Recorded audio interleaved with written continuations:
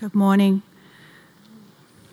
Please join me in a New Zealand Australian speech.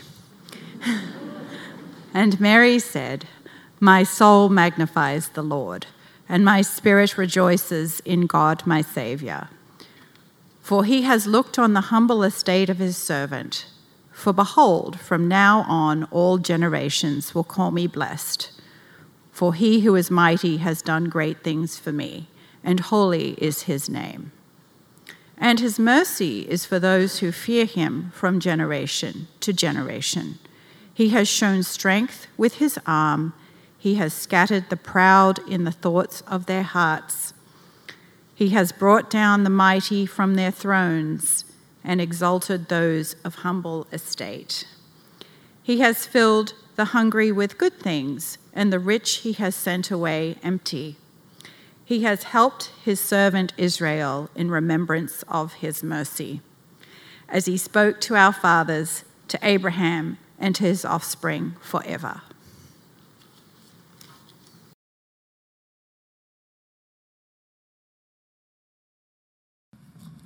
I invite you to turn back a few pages in our guide. If you had a copy of it in front of you,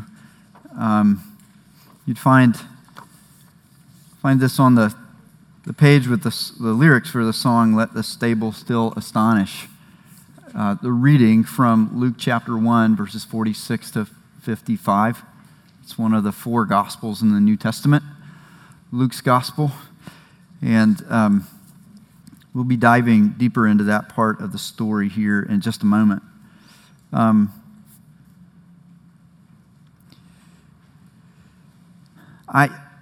I'm standing on thin ice. I feel like I run the risk of taking a side in a debate that could fuel conflict. And the debate is whether Kate read these words in an Australian accent or a Kiwi accent. And Kate, you'll have to forgive me. My ear is not tuned finely enough to even touch that question without triggering, international crisis. So I'm just going to be Switzerland about this and say it was lovely. Whatever accent it was lovely. Okay, so Kate was reading to us part of a song, a poem, a hymn that's in the New Testament. It goes by the name the Magnificat. It's Mary's song, the song that she sings when she's together with her cousin Elizabeth. They are celebrating the fact that they're both expecting baby boys. Elizabeth, a boy who would be named John the Baptist, and Mary, a boy who would be named Jesus. And the first line of her song says, "My soul magnifies the Lord," and so in Latin it got the title, the Magnificat. This whole Advent season, when we celebrate coming of Jesus, Advent means coming to, we're celebrating the coming of a king who has come once and will come again. We've been using this piece of art by a French artist named James Tissot. And I'd like for us to look at another artwork done by him, and it's a painting of the Magnificat. And it's a picture of Mary, and in the background are her relative Elizabeth and Elizabeth's husband Zechariah. And one of the things that you would notice about this painting, if you could look at it in detail, is that it's full of then and there accuracy. Mary is wearing the right kind of clothing for a first century Palestinian woman.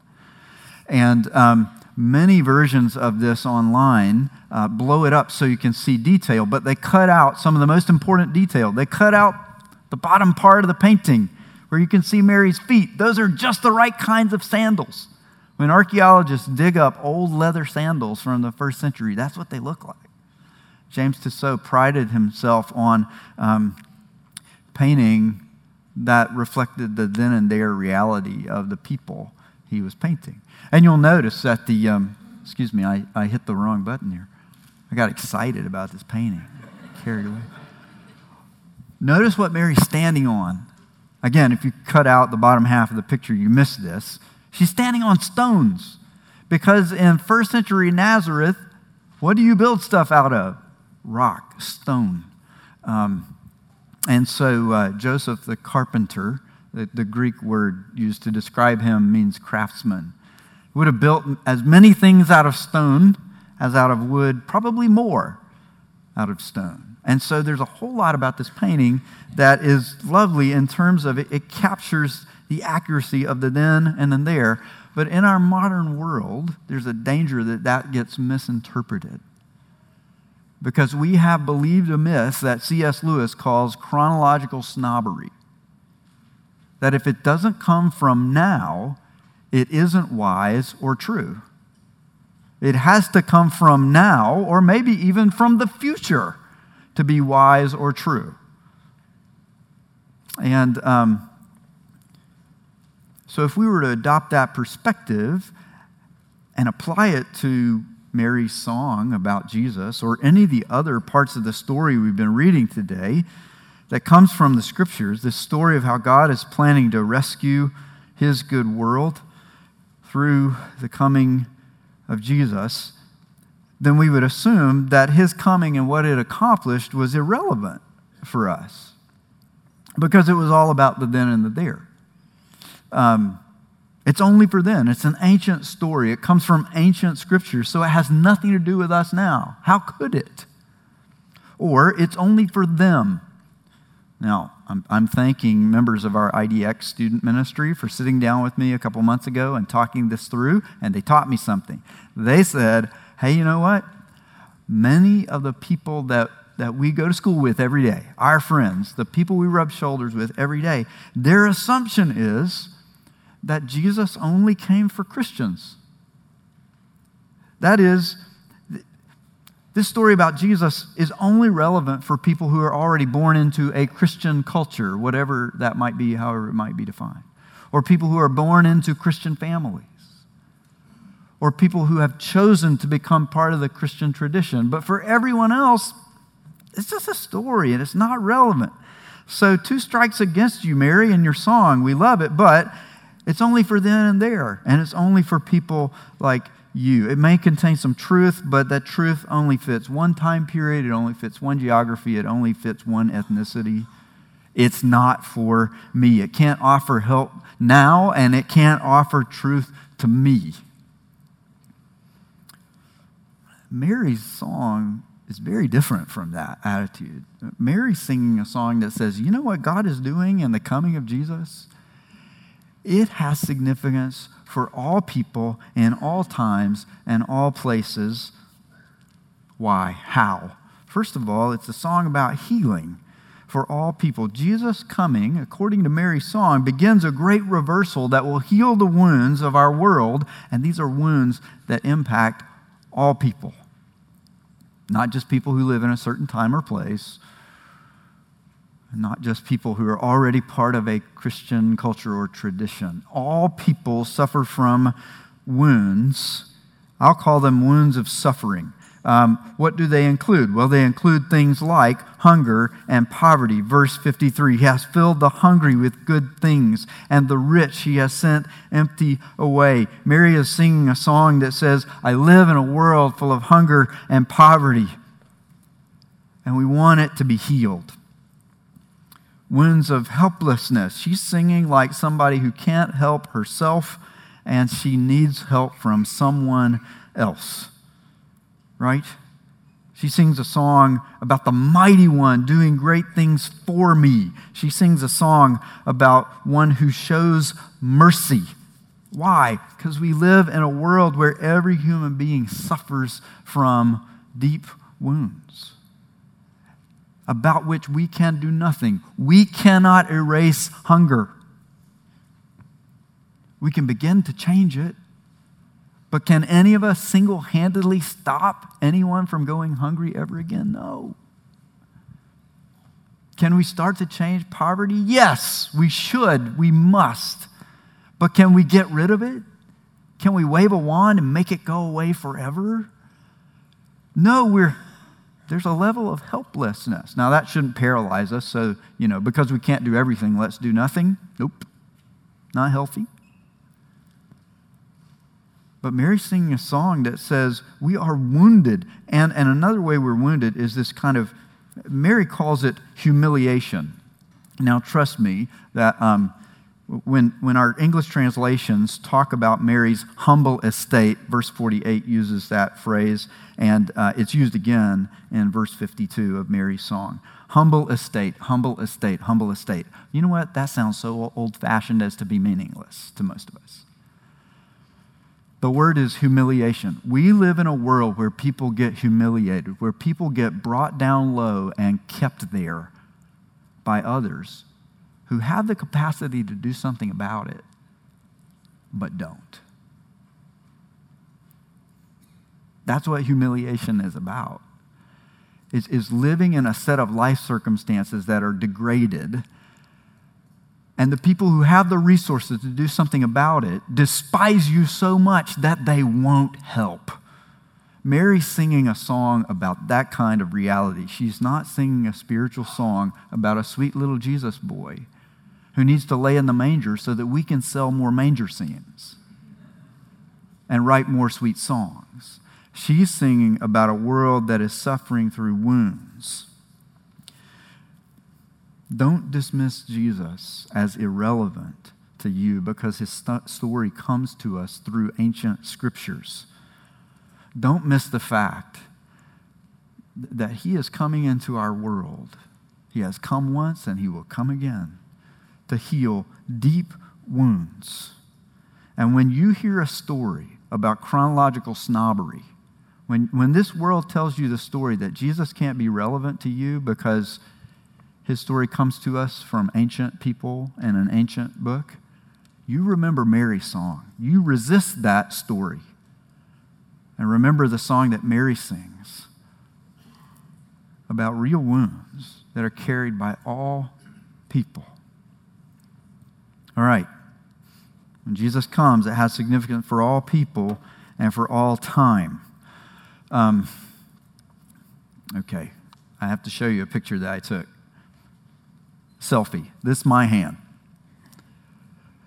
Like, Jimmy, what are you doing? Walking through a construction site? Picking up nails? No. This is me living in Atlanta. I love living in Atlanta. We've lived here for a little over 7 years now. We love it. But I got to tell you something about Atlanta. There are more old nails on the roads here than anywhere I've ever lived. All right, put your hand up if you have driven home with one of these in your tire, right? Okay, so this was not me walking through a construction site. This is me walking from Kroger halfway to our church. I'm on a phone call, and as one does when you're on a phone call, you're like doing something to kind of, just to keep your body engaged while your brain is spinning on the phone call. And my something was, I'm going to pick up all the nails I see. You know what it's like to have a tire that keeps going down, right? Since moving to Atlanta, I've had this process happen so many times. You got that tire that just, and the tire gauge light comes on. And you're like, I'll just put a little more air in it, pump it back up. 3 days later, pump it back up. Well, you know what the problem is, right?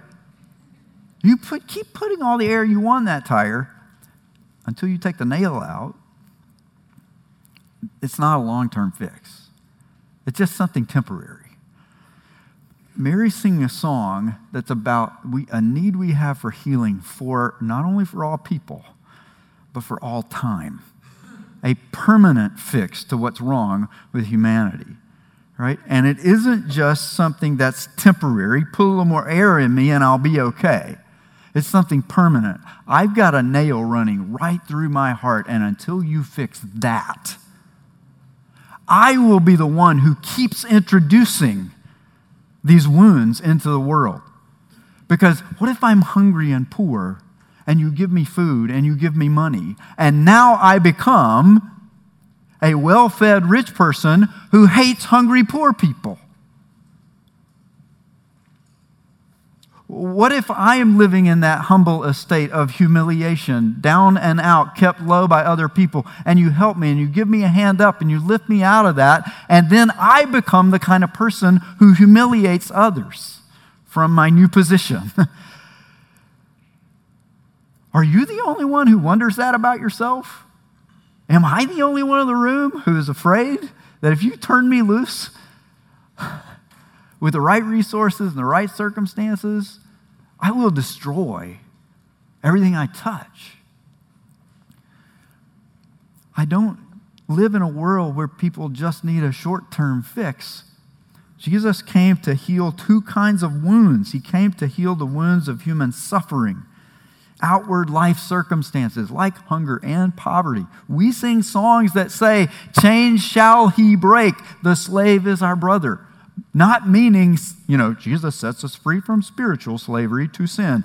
Yes, he does, but guess what? He wants literal slavery to end also. Jesus has come to heal that kind of wound, the wounds of human suffering and the outward circumstances of life, but he's also come to heal this deeper inner life of the human heart that has a tendency to twist and distort and corrupt and corrode nearly every good thing we touch. And you can keep putting air into that tire, and you can say, hey, the real problem in the world is, let me tell you why I think Jesus is irrelevant. I think Jesus is irrelevant because he doesn't fix the real problem. Oh, really? Tell me what the real problem is. The real problem is all these terrible aspects of human suffering. And Jesus is irrelevant to me because he didn't come to fix those wounds. He just came to heal human hearts and souls. No. You got it all backward. Jesus is irrelevant to me because he only comes to fix all those outward circumstances. The Christians I talk to, they're only interested in hunger and poverty and ending slavery. And they need to get down to the real business of repairing the human heart. You see what I'm doing, right? Setting up this kind of false dichotomy, false choice. The reality is that Jesus is coming in the world to heal all of its wounds, and that would include both removing the nail from the tire and filling it with air again. Fix the immediate need. Work on the problems of human suffering. Yes, end hunger, end poverty. Break the chains of slavery. Yes, but go deeper than that. Take that nail out of every human heart that causes us to think, you know what, I used to be down and out, and now I've got it made, and I'm the one who deserves credit for it. I lived in humble estate, but now I don't. And you know what? I deserve it. And if you still are down and out, it's your fault. And I'm superior to you. Every human heart has a tendency to do that. To kind of turn in to itself.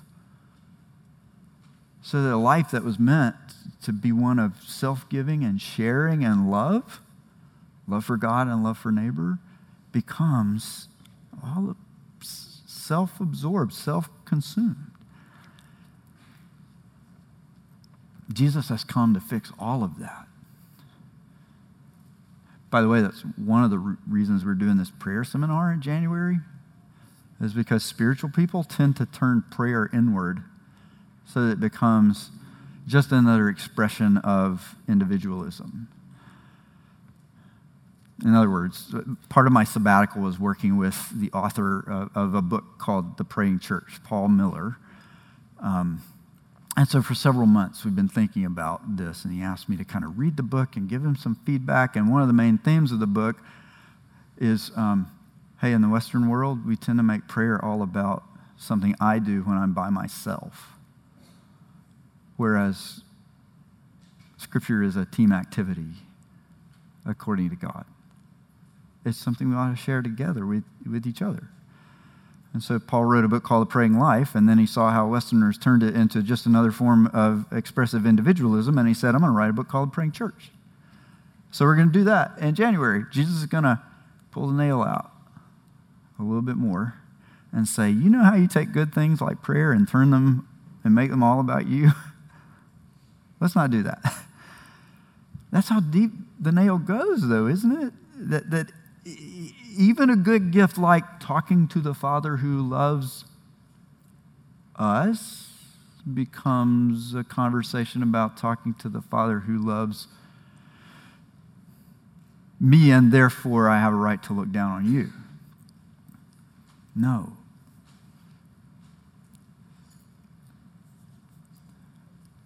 There's a tendency to read Mary's song as though the real problem in the world is political. And there's a tendency to read Mary's song as though the real problem in the world is spiritual. The real problem in the world is that we have wounds that we can't heal. And we need Jesus to come and heal all the wounds of human suffering, and the wounds of human sin. I hope it's clear by now that when I say sin, I'm not talking about violating some kind of religious taboo. I am talking about this human tendency to distort and corrupt everything so that it becomes about me and my superiority to you. Everybody carries those wounds. So what Jesus comes to do is for all people and all time.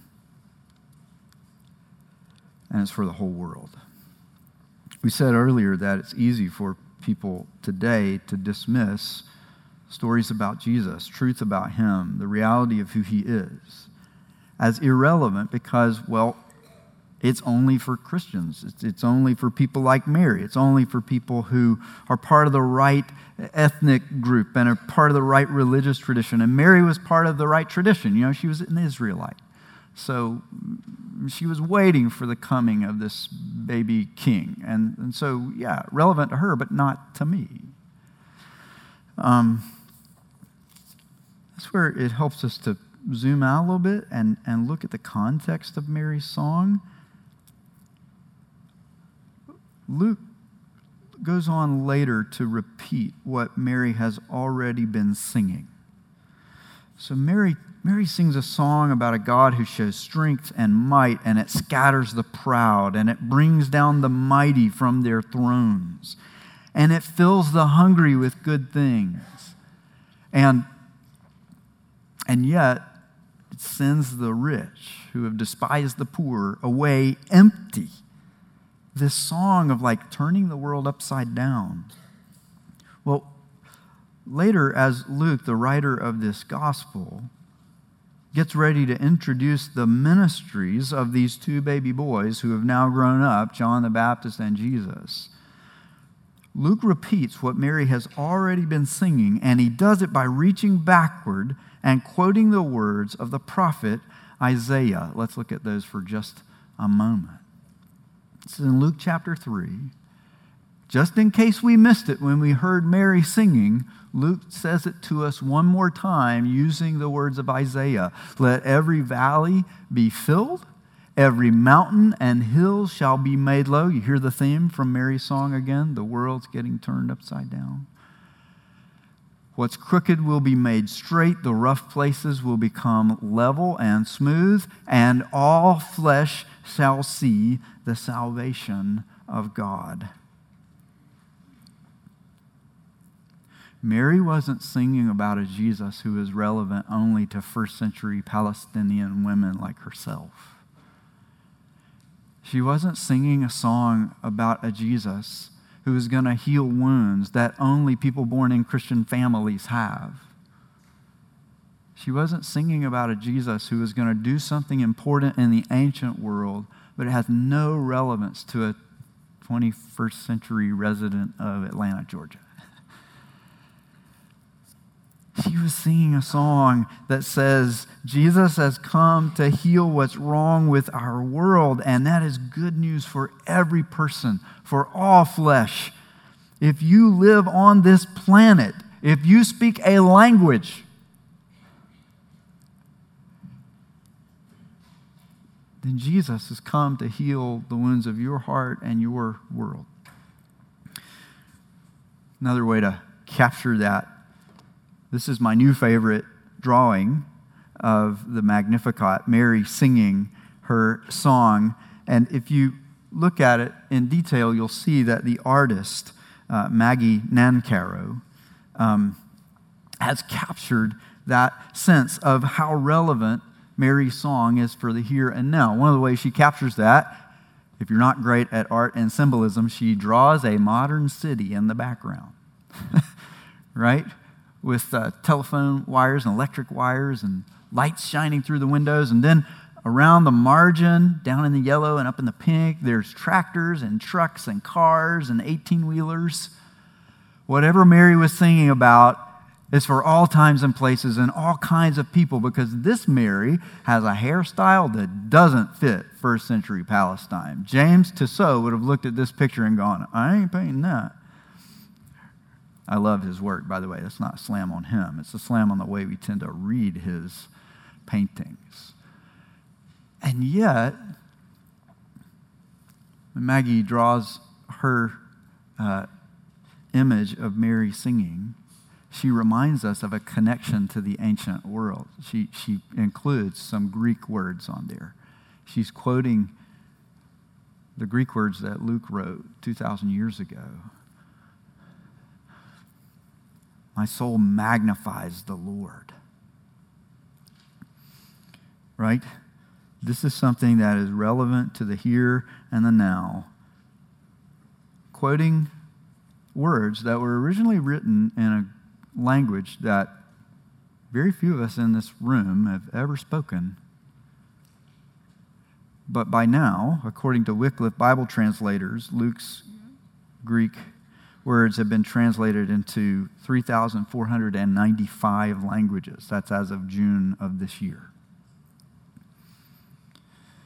All around this globe, people are hearing Mary's song in their own language as she sings about a king who has come once to begin the process of healing the wounds of our world and the wounds of our hearts, the wounds of human suffering and the wounds of human sin. Mary singing a song about wounds that won't be perfectly healed until that king comes again to finish the healing process he has started. So again, if you live on this planet anywhere, if you speak a language, no matter what background you come from, no matter what age you are, your ethnicity, do you come from the right kind of religious or philosophical or spiritual background? No matter who. God wants to say to you today, I'm offering to heal your wounds, and I'm offering to heal the wounds of your world through Jesus. Let's take a moment and give thanks to him for that.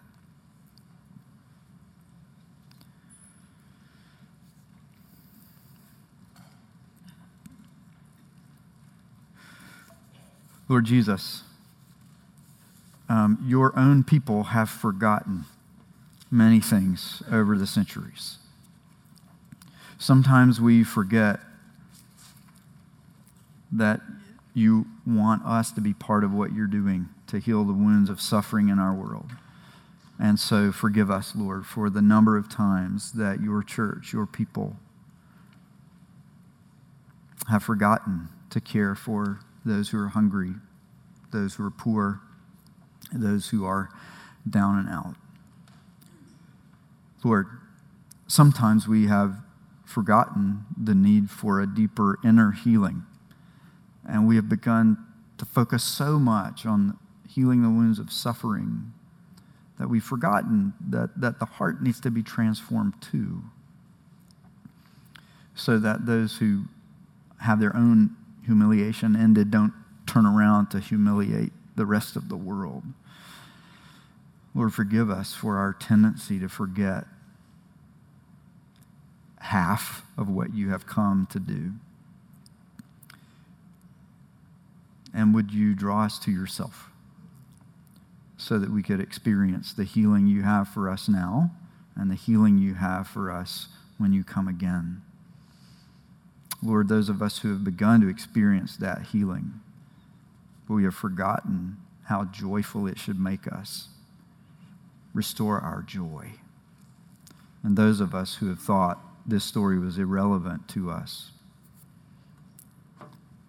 make us happy, because today we've heard from you and you've said it's for everybody, everywhere. Thank you. Amen.